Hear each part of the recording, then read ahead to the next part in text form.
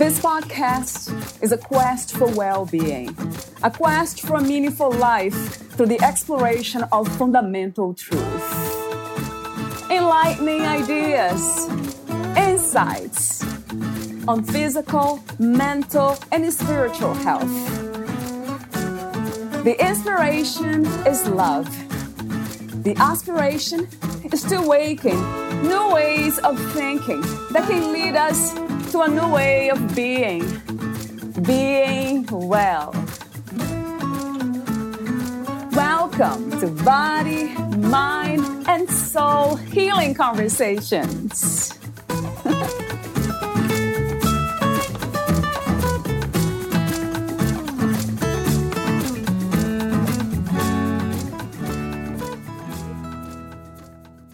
Wellness comes from knowing your core values and aligning your actions accordingly in a flexible yet intentional way that honors both the present moment and the bigger picture. It could mean noticing you are tired after a demanding week and need rest rather than a run.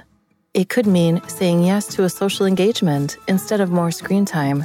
It could mean saying no to someone you care about because your own needs are not yet met. Wellness is broad and covers all areas of your life, including movement, nutrition, physical environment, relationships, spirituality, personal and professional growth, stress management, and more. Wellness is filtered through your thoughts, feelings, sensations, images, and perceptions to create your own unique wellness story that may or may not be serving you. Jill can help you create clarity and ease in your wellness story to improve your health. Valeria interviews Jill Yeiter. She is a wellness coach with a bachelor's in lifestyle management and nearly 2 decades of experience helping others improve their health and feel better in their bodies by being both intentional and flexible. She lives in Wellington, New Zealand with her husband, son, and cat, and enjoys nature, creating, and connecting. Recently, she has been featured in Verve magazine and has been spending time nurturing her business, Heal with Jill, specifically her current offering, Nourish, which is a soul-nourishing program designed to help you heal your relationship with food and your body. Meet Jill at healwithjill.com. Here's the interview with Jill Yeiter.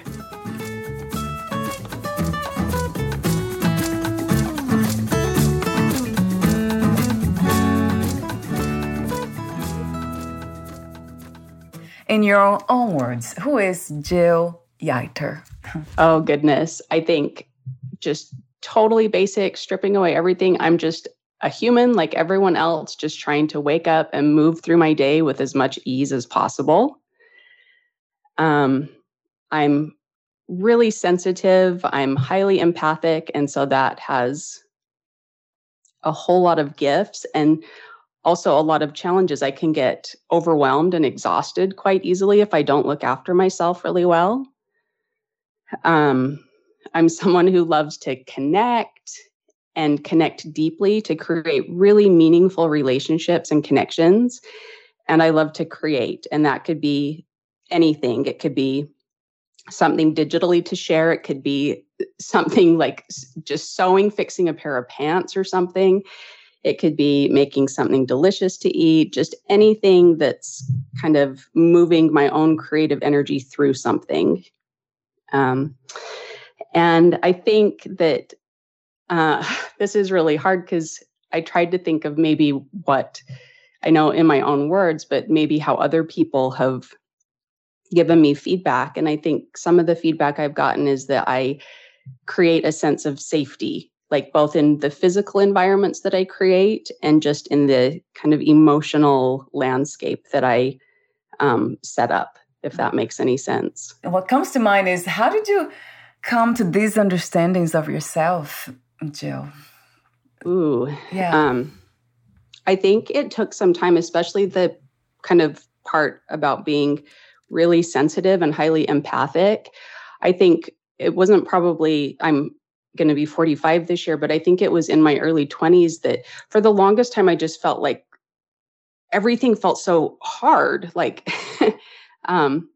maybe that's not an accurate, because that's not true. Not everything felt so hard, but after being in like really kind of heightened social situations, or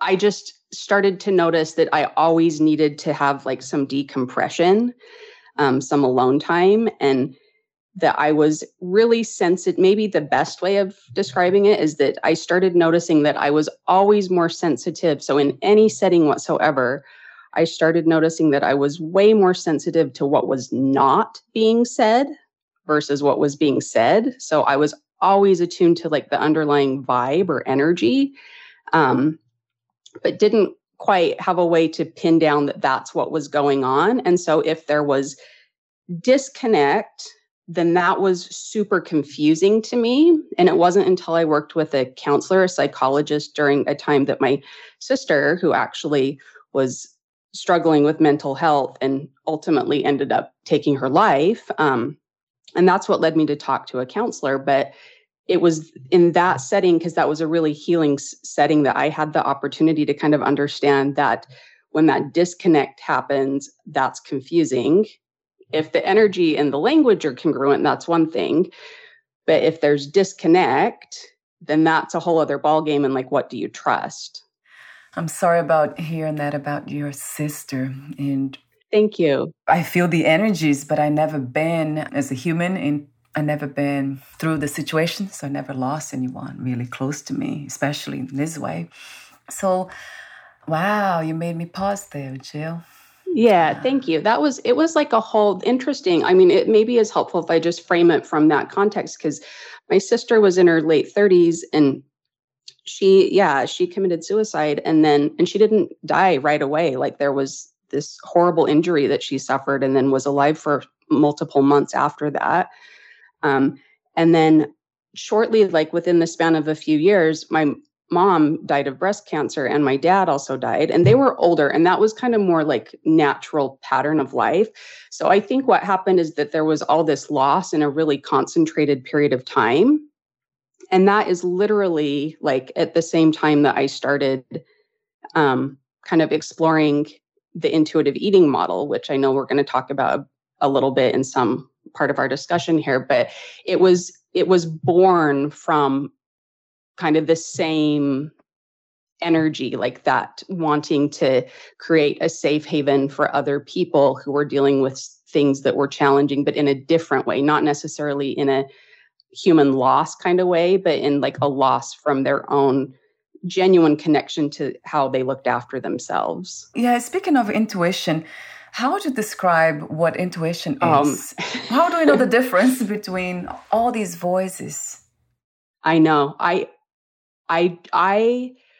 still don't know if I have an absolute answer to that. I know I've created blogs and podcasts and lots of content, like constantly coming back to that question. And it's funny because even now, as you ask me that, I feel like I don't always know 100%. What I do kind of know is that it's not like reactionary, if that makes sense. It's not impulsive, but it could have a sense of clarity to it. So if something feels like really unsafe, for example, and you need to react immediately, that there is a clarity to it. And it's almost like you don't even need to think, like thinking just gets bypassed in a way that's helpful. I think intuition is always aligned with self-care. So, for an example, like if you've been sitting on the couch all day and you genuinely need a bit of movement, but you're feeling kind of bleh because you've already been sitting and are kind of lethargic, your kind of unhelpful habit voice maybe says, oh, we'll just keep sitting, just stay in this little, nest that you've made on the little cocoon on the couch. But I think intuition that's aligned with self-care kind of gently and firmly says, no, come on, you've been sitting all day. We need to get outside for a walk. So it can be, I think it's clear. I think it's firm. I think it's compassionate. I think it's always aligned with self-care. Like it always has your back. It's not necessarily doing what's easy, but I think that it ultimately always leads to, in the bigger picture of things, feeling better. So I love that. I mean, I love the way you communicate these messages. Wow, you make me almost cry and then laugh at the same time. It's oh goodness. And I honestly, I don't have like, it's still, until the day I die, I'll probably be trying to clarify what is intuition. You know, it's a deep felt sense as well. I think it's a kind of just gut feeling, but then that gets tricky because that gets back to, well, when do we know what part of the body to trust, you know? So I'm listening to you and I'm trying to kind of match what I know to be true as well when it comes to intuition. And that makes a lot of sense, what you're saying. So it is something that is a voice. It's very nurturing for sure. Yes, absolutely. Inspire self-love. I know you mentioned self-care, but I want to say self-love because it goes deeper in a way, right, Jill? And also, there's something about the inspiration to trust. So it calms me down immediately, even if it is a situation it's very uncomfortable and challenging. Yes. I have that strength to trust what's happening because of that voice. Isn't that amazing? That is amazing. And I think that's interesting because I think of these words like self-love, self-acceptance, self-care, kind of all being in the same family. And I think I probably gravitate towards using self-acceptance and self-care, I realized more often because when I had been working with clients, specifically with the intuitive eating model, a lot of them, like to use the word self-love was so far from what they could even access that we had to start with something that was a little more neutrally charged, like just self-respect or self-acceptance, because self-love seemed just too far down the track, if that makes sense. But so it's like a spectrum maybe, but absolutely that's the goal. That is also inspiring, the way you have witnessed actually the reaction, the response to self-love, the term, right? Because most of us have learned to do quite the opposite. That doesn't make sense to me because it feels like natural to care and to love oneself, right, Jill? But we have taught not to. I mean, parenting has to do with that, of course, in so many traumas. Exactly. And if someone has been in such an adversarial relationship with their body, it's like going from 0 to 100 to expect, to right off the bat orient to self-love, I think. It kind of starts with, well, can we at least start with just a little bit of respect, like just basic respect at least. How interesting. The journey of unlearning. It's, I know. It's taking those baby steps, right? Exactly. I love the way you teach. That's a very wise way of approaching a situation. Very wise. I think I'm always kind of the realist. Like I'm always trying to find middle ground. Like, well, what's this extreme and what's this extreme? And then like, what's kind of, okay, a little bit of both. In my case, I went extremes from no self-love at all to self-love. It was not easy, of course. It was very challenging. Also movement because the extremes are never easy, but I had to do that. I had suicidal thinking too at some point. So I had to go extreme in order to make huge change and transform.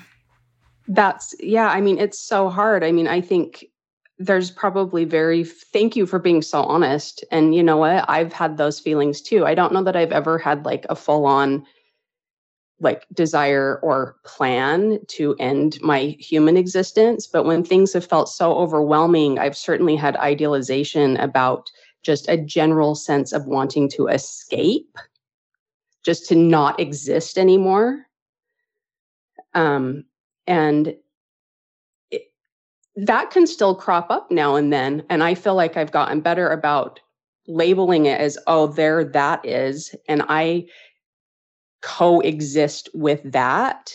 And then that says to me that all of my attention needs to be directed towards observing and caring for myself. And that's like, it puts it back into, oh, okay, there's something because it's hard, I think, when you're naturally sensitive and empathic, I think you understand this as well. We feel the energy of the world, packaged up. Even this sounds super silly, but even going to the grocery store can be like overwhelming because I'm sensitive to all the energetic pathways of how things were produced and packaged and labeled and put on the shelf and the care that was taken. And so it's like this epic event to get through the grocery store, and then get home and put everything away and deal with all the packaging and the recycling and the and to some people, that just maybe sounds crazy. But for those of us that are sensitive, that's like we're aware of the whole chain of events, the whole energy behind all of that production.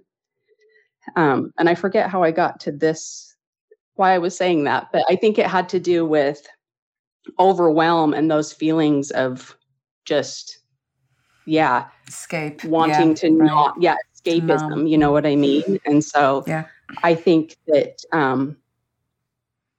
I don't know if I will ever go through the remainder of my life and not have those crop up at intervals. I think I've just learned to go,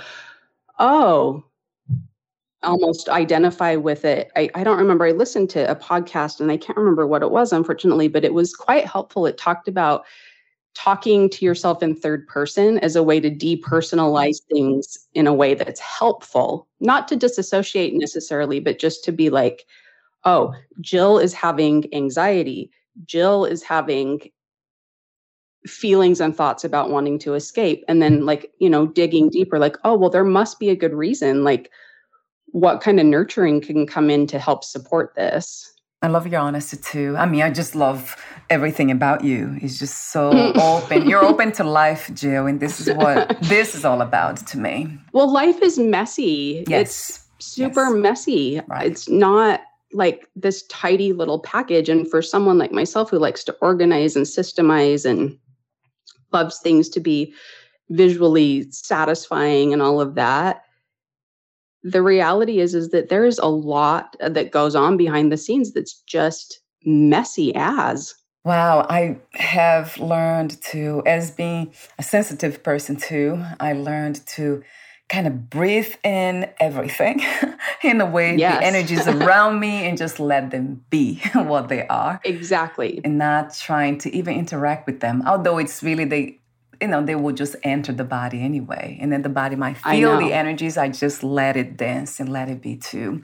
It's a practice, isn't it? Like you said. It is. For life. It's challenging. Yeah. And that just reminds me of something that I often ask myself when I'm in like a setting around other people and I'm feeling all this self. I literally say to myself, is this mine? Like, does this energy belong to me? Do I need to solve it? Do I need to do something with it? Is it even mine? What a fantastic experience this is. I think I said that off record. It's just something that amazes me that we can even talk about these things. I say that often on the podcast because it really, really does. I love the way we are able to kind of unpack those complex ideas, concepts, feelings, emotions, turn them into words and then have this conversation. It's just incredible. And it's not just words, it's energy. I mean, I'm feeling everything. I'm sure you do too. And absolutely. I just love all this, I have to say. Well, it's really therapeutic, because as we're having this conversation, we're holding the backdrop for each other for there's all the words that we're exchanging, but then we're also energetically holding the backdrop for each other to decompress probably everything that's gone on throughout the week, the month, whatever. So there's, again, the language and then the backdrop, but it's not incongruent. That's the thing. That's why it feels lovely, because even though we've both probably had stressors throughout the week or whatever, and we can each sense that in the background of each other, it's not incongruent with our genuine desire to be here in this space together right now.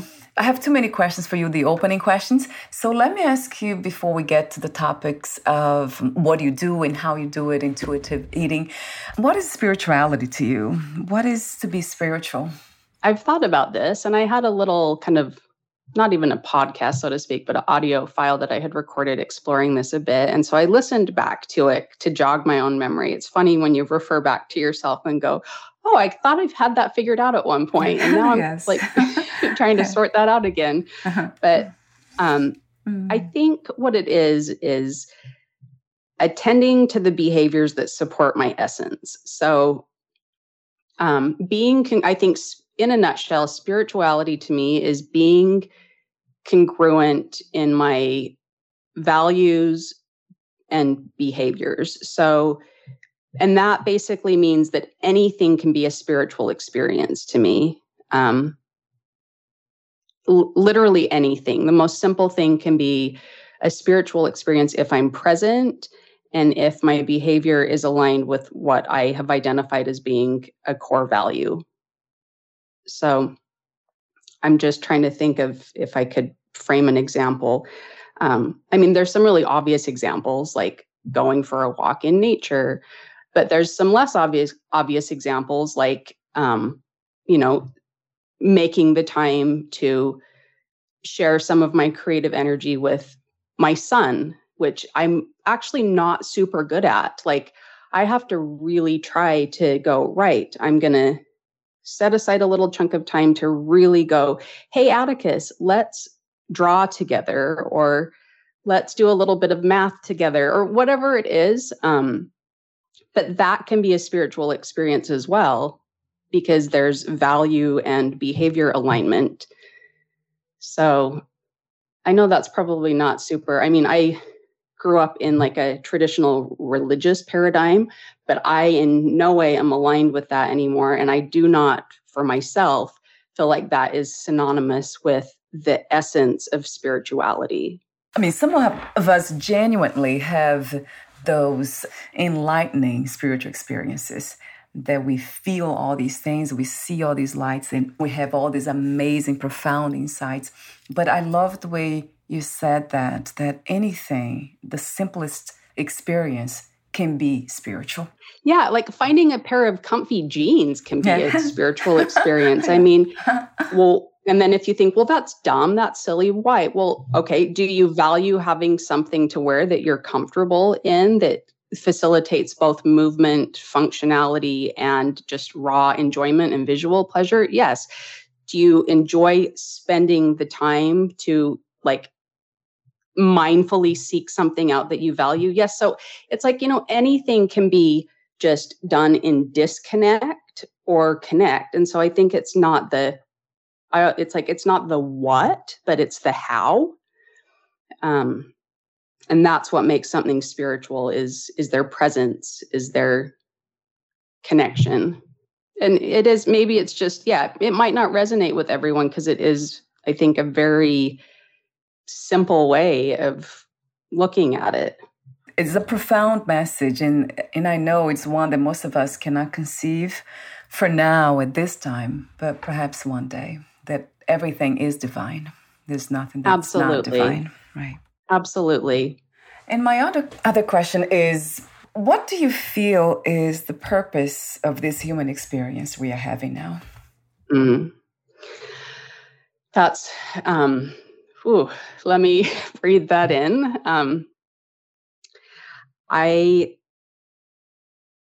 think part of it is to just have raw learning experiences, and we may not even know how to digest all of it in this lifetime. Like, it may not even make total sense ever. I think to follow our own path of, I'm trying to remember who was it, Joseph Campbell? Is it the who is famous for saying follow your bliss? Yeah, that's him, Joseph Campbell. Yeah, that's him. Yeah. I think that is right at the top of the list, is following your bliss. And it can be in the most simple way. Sometimes we think we have to have the perfect job or the perfect house or the perfect kind of material, physical infrastructure. but you can infuse your bliss and your energy into any system that you exist within. Now, of course, some of those systems are super traumatic and messed up and not like something that you want to continue to exist in. But I'm talking like if it's not a disgusting traumatic system, then you can infuse bliss in so many ways. It doesn't have to be like the perfect everything. And I think that, I don't know, I think so part of this existence is making real deep soul connections with other people, I think, and it's not about, for me, it's not about the quantity, it's about the quality.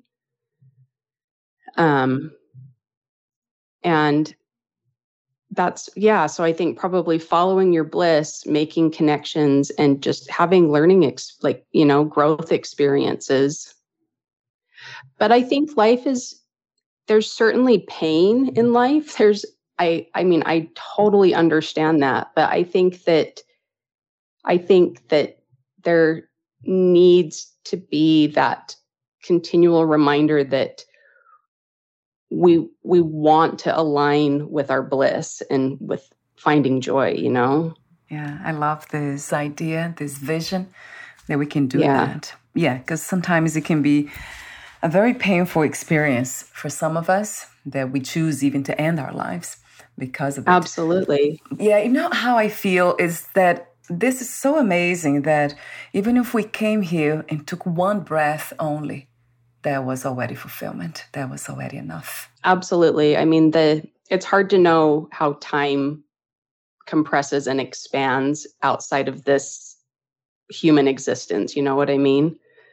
So what seems like an entire kind of normal 70, 80 years, it's hard to know what that might feel like after the fact or one breath. It might all feel the same. Right.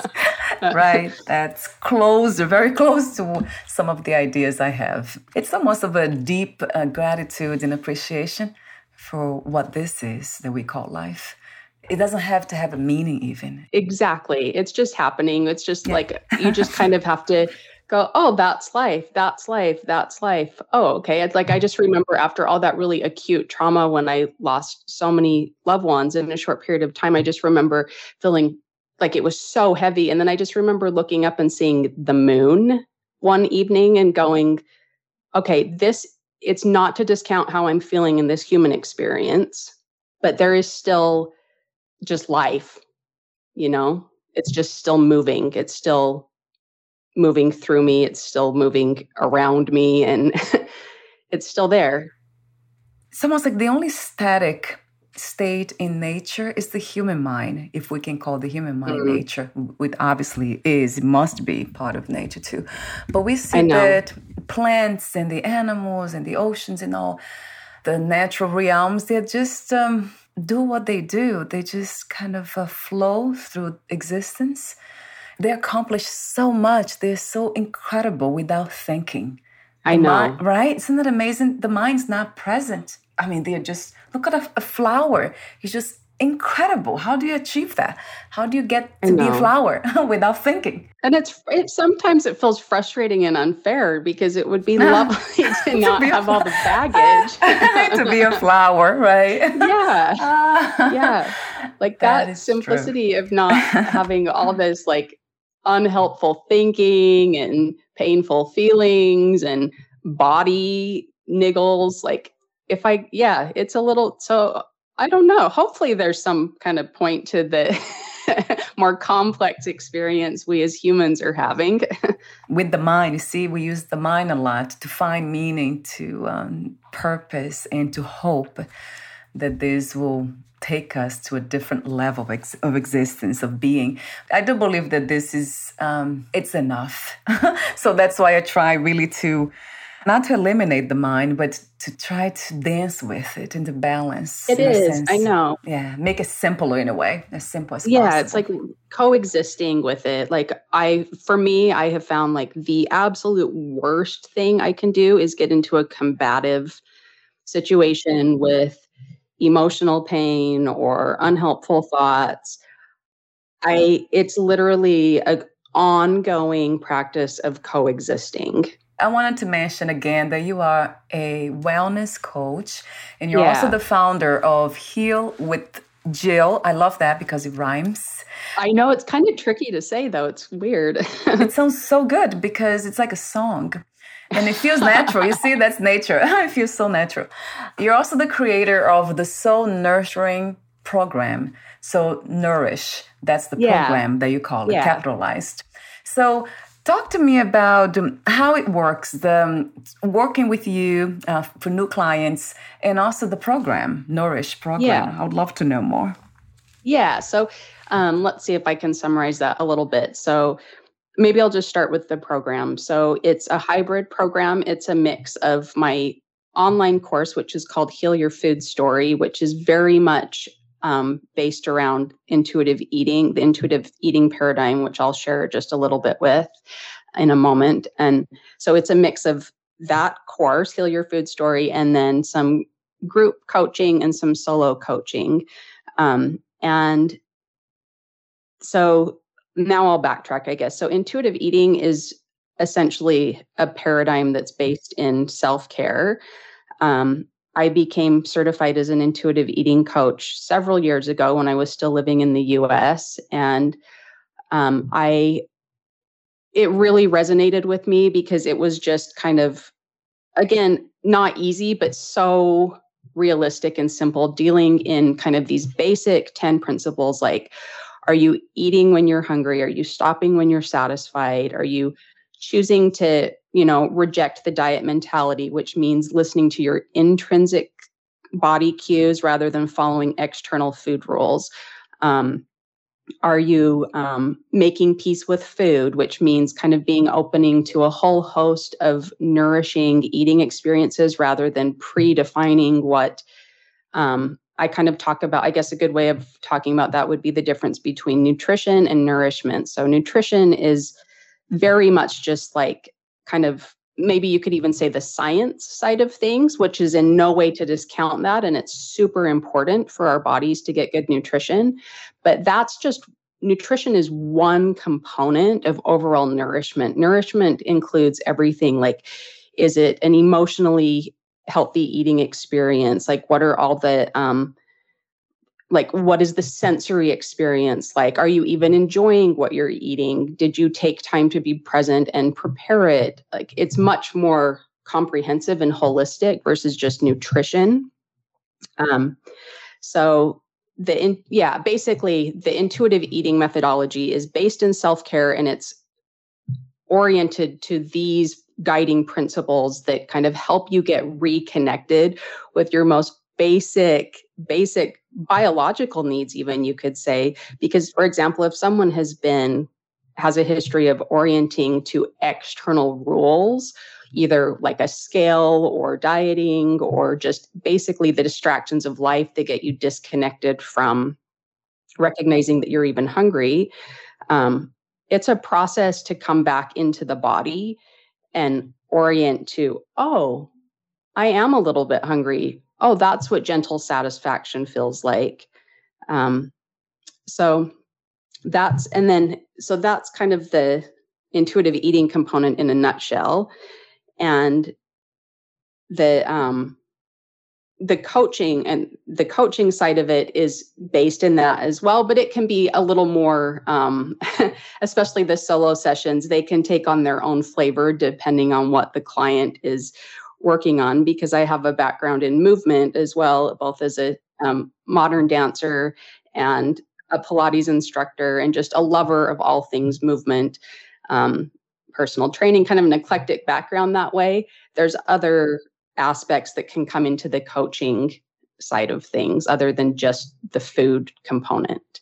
So, but ultimately my bottom takeaway for someone would be that they come to a place of, again, body acceptance, that they don't base their health and their definition of health and well-being on how much they weigh, that there's a recognition that that's just one aspect of health, and it's not even the best indicator necessarily, and that it can be so arbitrary, really. I mean, someone could get to a so-called healthy weight, but get there by just really self-destructive means and not be able to maintain it at all, versus someone could be engaging in all kinds of self-supportive behaviors and their body is just more voluptuous, and their blood pressure is great and their cholesterol is fabulous and they're moving well, they have good mobility, and that's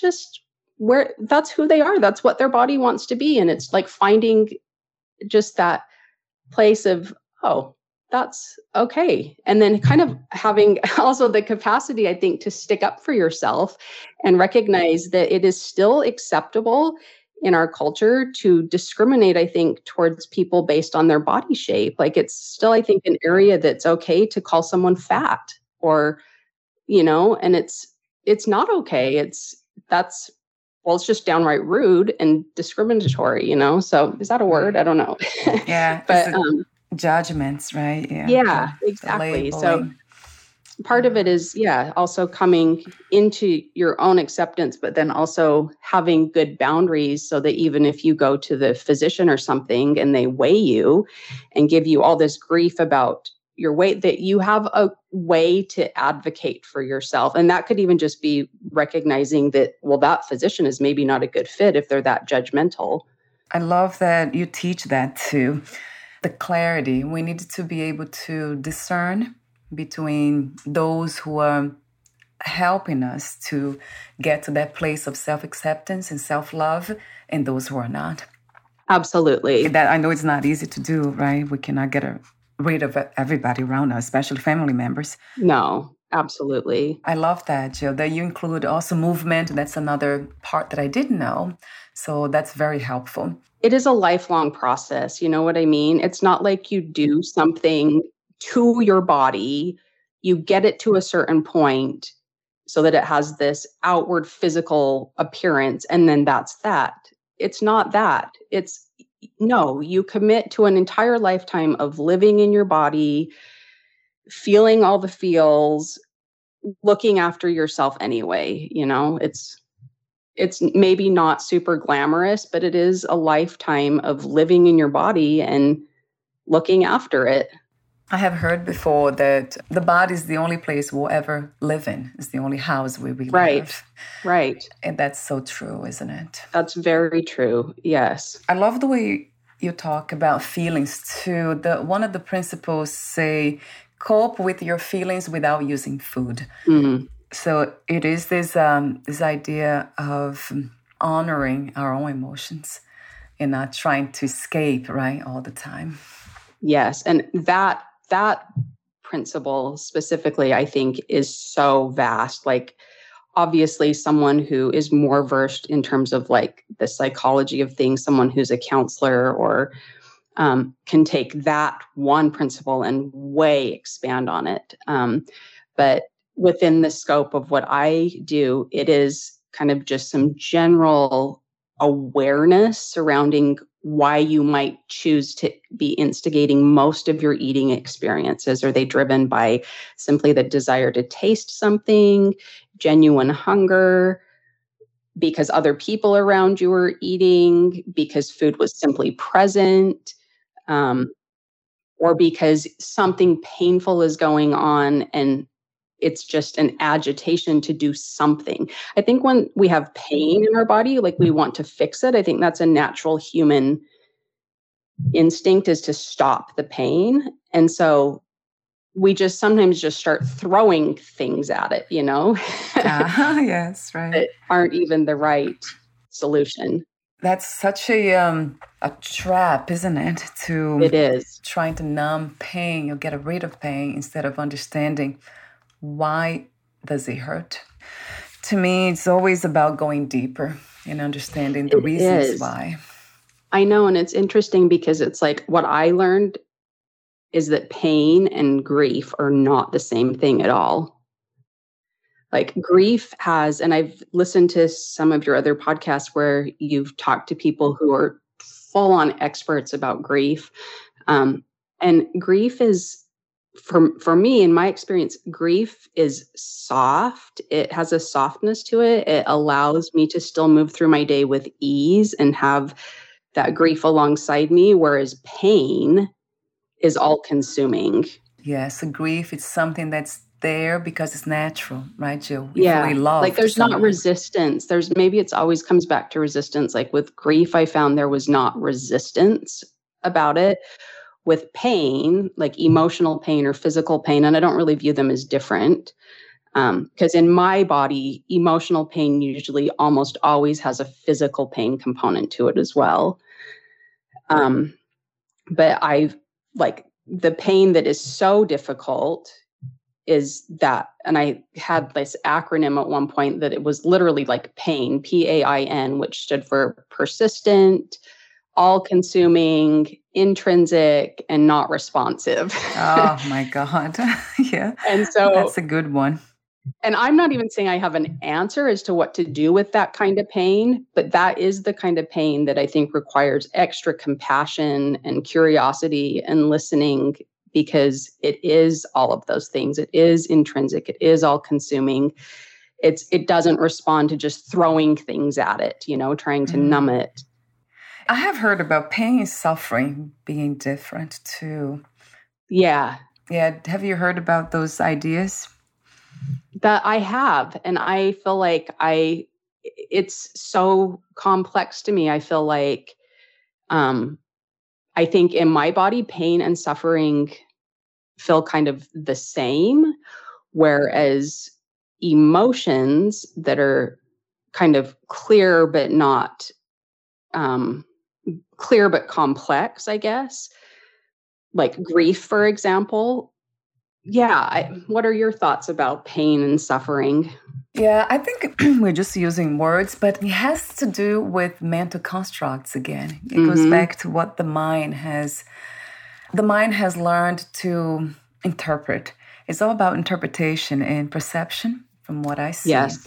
From a place of clarity, we see that the only thing we can do is to live this moment and to be here now. Whatever's happening here now, this is it. This is life happening. Absolutely. But then we have the tendency, most of us, especially coming from trauma, to live in the past and project the future. There's a lot of projections about worries and about what will happen. And then we are never here. We're never really experiencing this moment.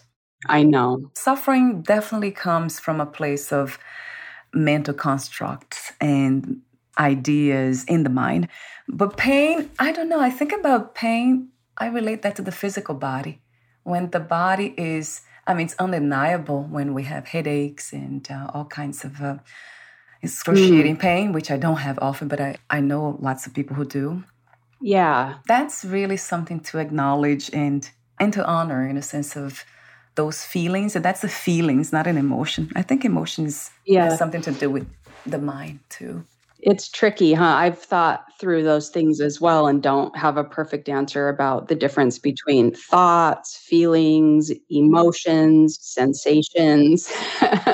Like, where do things belong? Like, is this a feeling? Is this a sensation? Is this an emotion? Right. Because maybe that helps, like, with how we attend to it, if we're able to identify, well, is it a physical sensation? Is it an emotion? I'm not sure, but yeah, I don't know that I have those answers. It's great to talk about, isn't it? To have conversations about these things.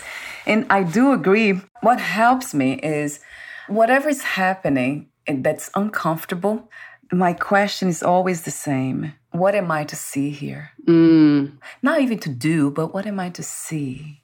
What is to become clear about this? What am I to learn? Those are the questions that come to me every single time, since I learned, of course, to practice these things. That's beautiful. I think that kind of speaks to that incongruence that I mentioned earlier between what's being said and then the underlying vibe or energy. And that's like, I think when there's real kind of internal chaos, it's because we're telling ourselves we should be doing one thing, but then the energy that's presenting in the situation is calling our attention to no, pay attention. There's something else here. So is that the alignment? I love how you talk about this. When everything comes together as one, there's a feeling of wholeness just sets in. It's just incredible. And then we feel like we belong not to anything or any person, but to life itself. That's what exactly. I belong here, whatever this is that we call life. Exactly. Whether it's in that sense of belonging, I think can be, I don't know that it even necessarily has to do with being around other people. No, from my perspective now, it's incredible. It's undescribable almost. Yeah. Yeah. I mean, belonging is such a vast, I have that actually word written down in my notes here. And I think it can mean so many things, like belonging to yourself, belonging to a social group, belonging to a family unit. And you can maybe feel fulfilled in a sense of belonging in one area, but maybe not in another area. I mean, I feel like for example, I feel like I have a strong sense of belonging within my little family unit, and with my connections with nature. And I feel like,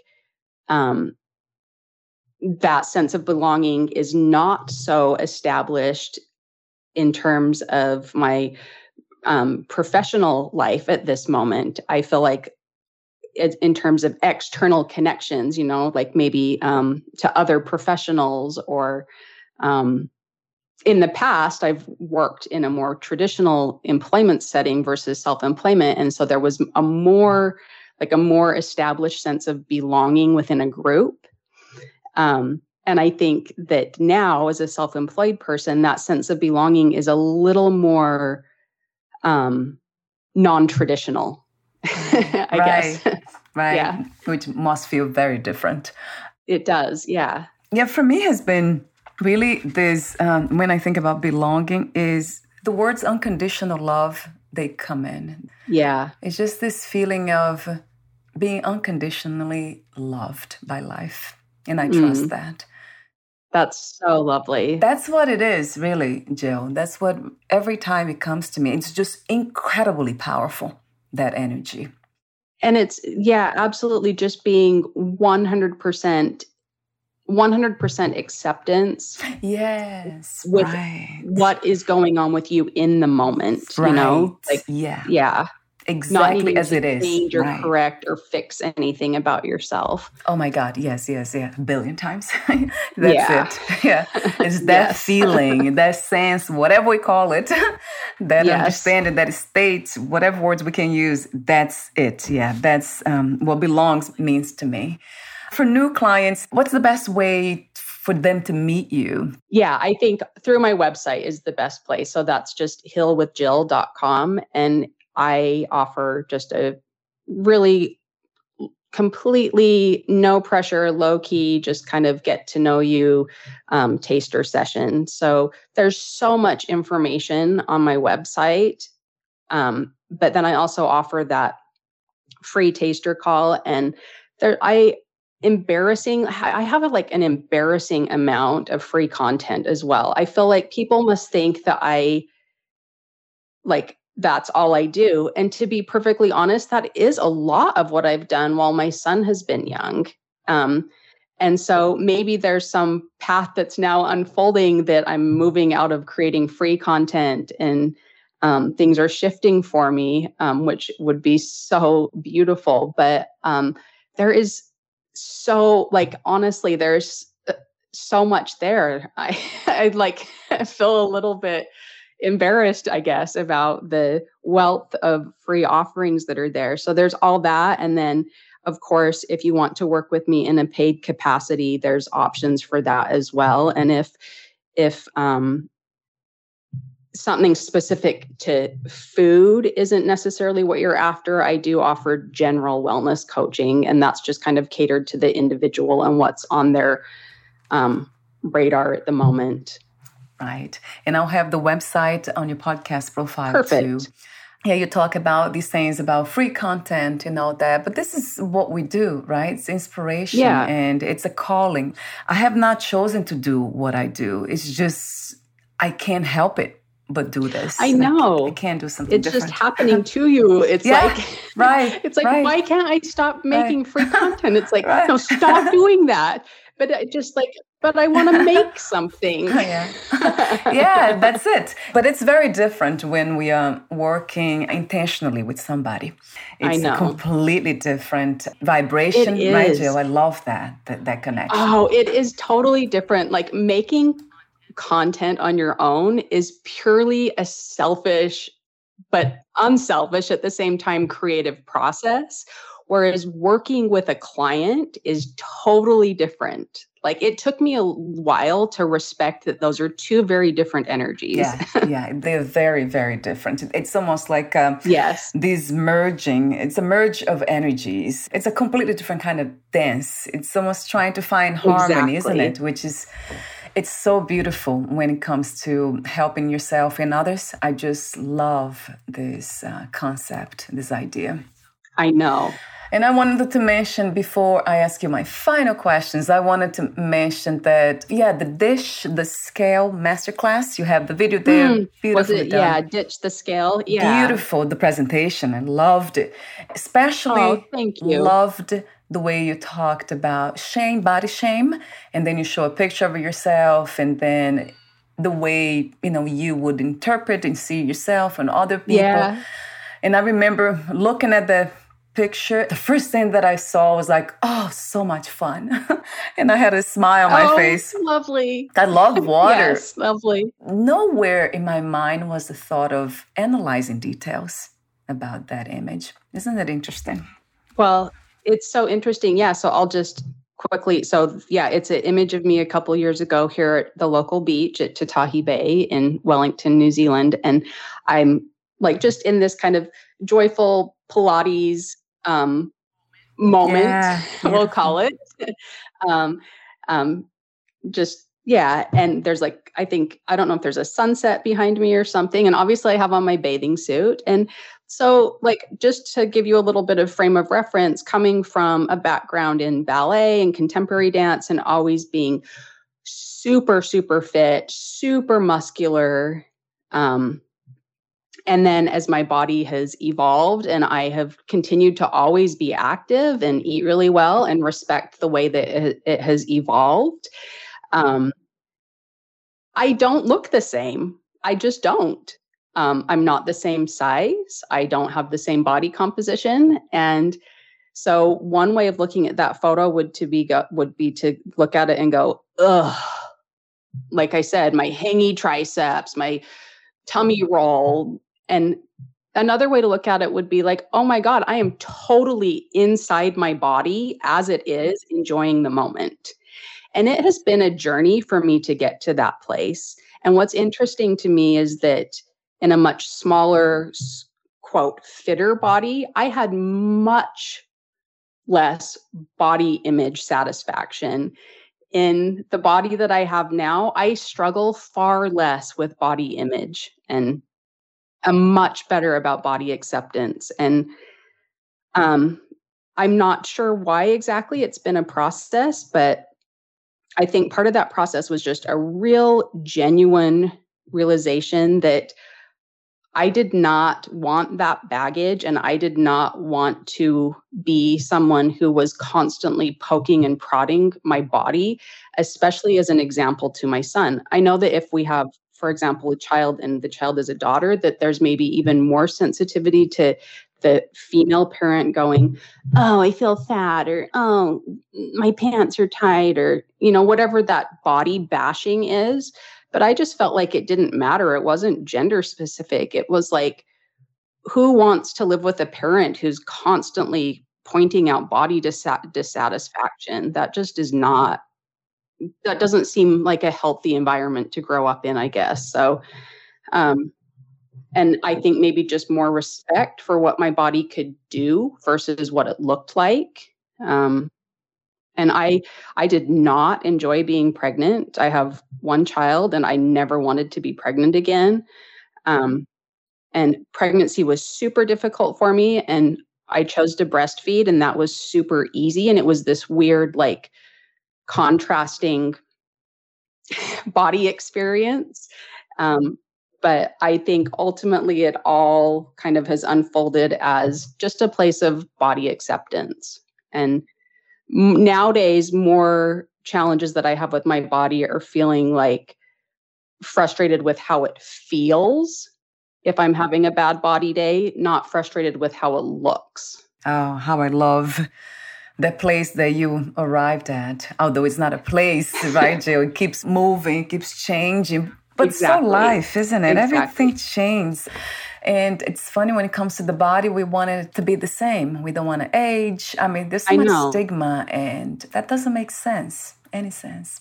No, it doesn't. And I think certainly I'm human and it can get triggered based on like who I'm around. But I've noticed that usually if it gets triggered, it's because I'm around other people who have their own body dissatisfaction. And what I'm picking up on is the sensitivity that they have, and then I'm projecting it onto myself. Which is something to be aware of. And you are, which is wonderful. Absolutely. I'll ask you a final question. But before that, I want to mention another comment you made that caught my attention. In that video, you say, we can be both perfect and imperfect at the same time.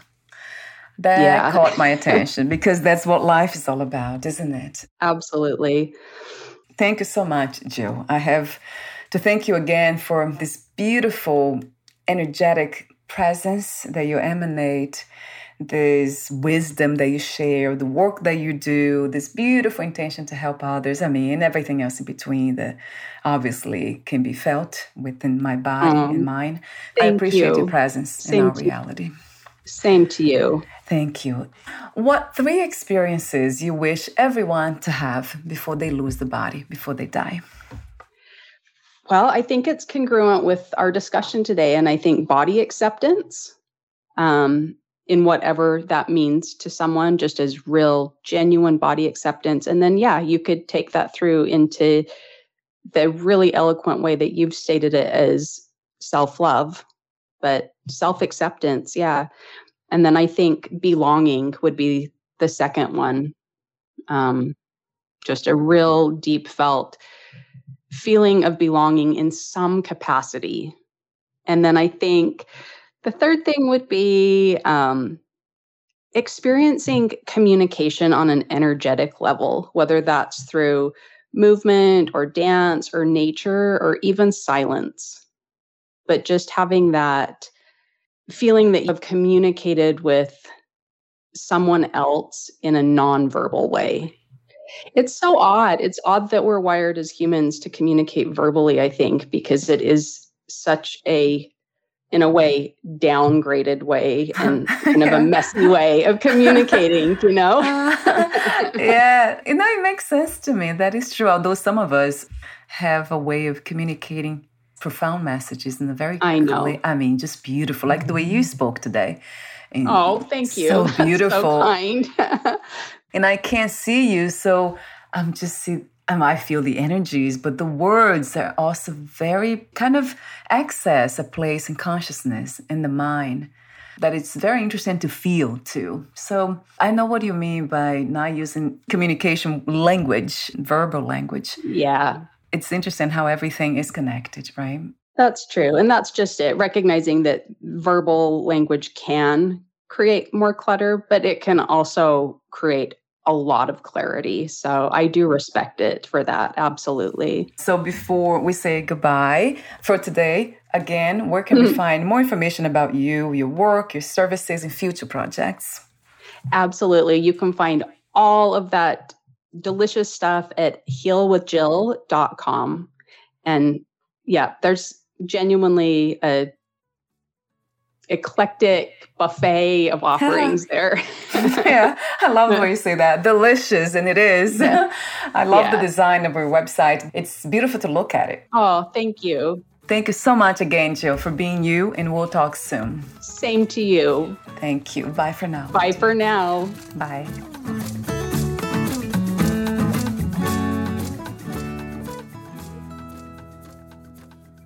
Thank you for listening. To learn more about Jill Yeiter and her work, please visit healwithjill.com.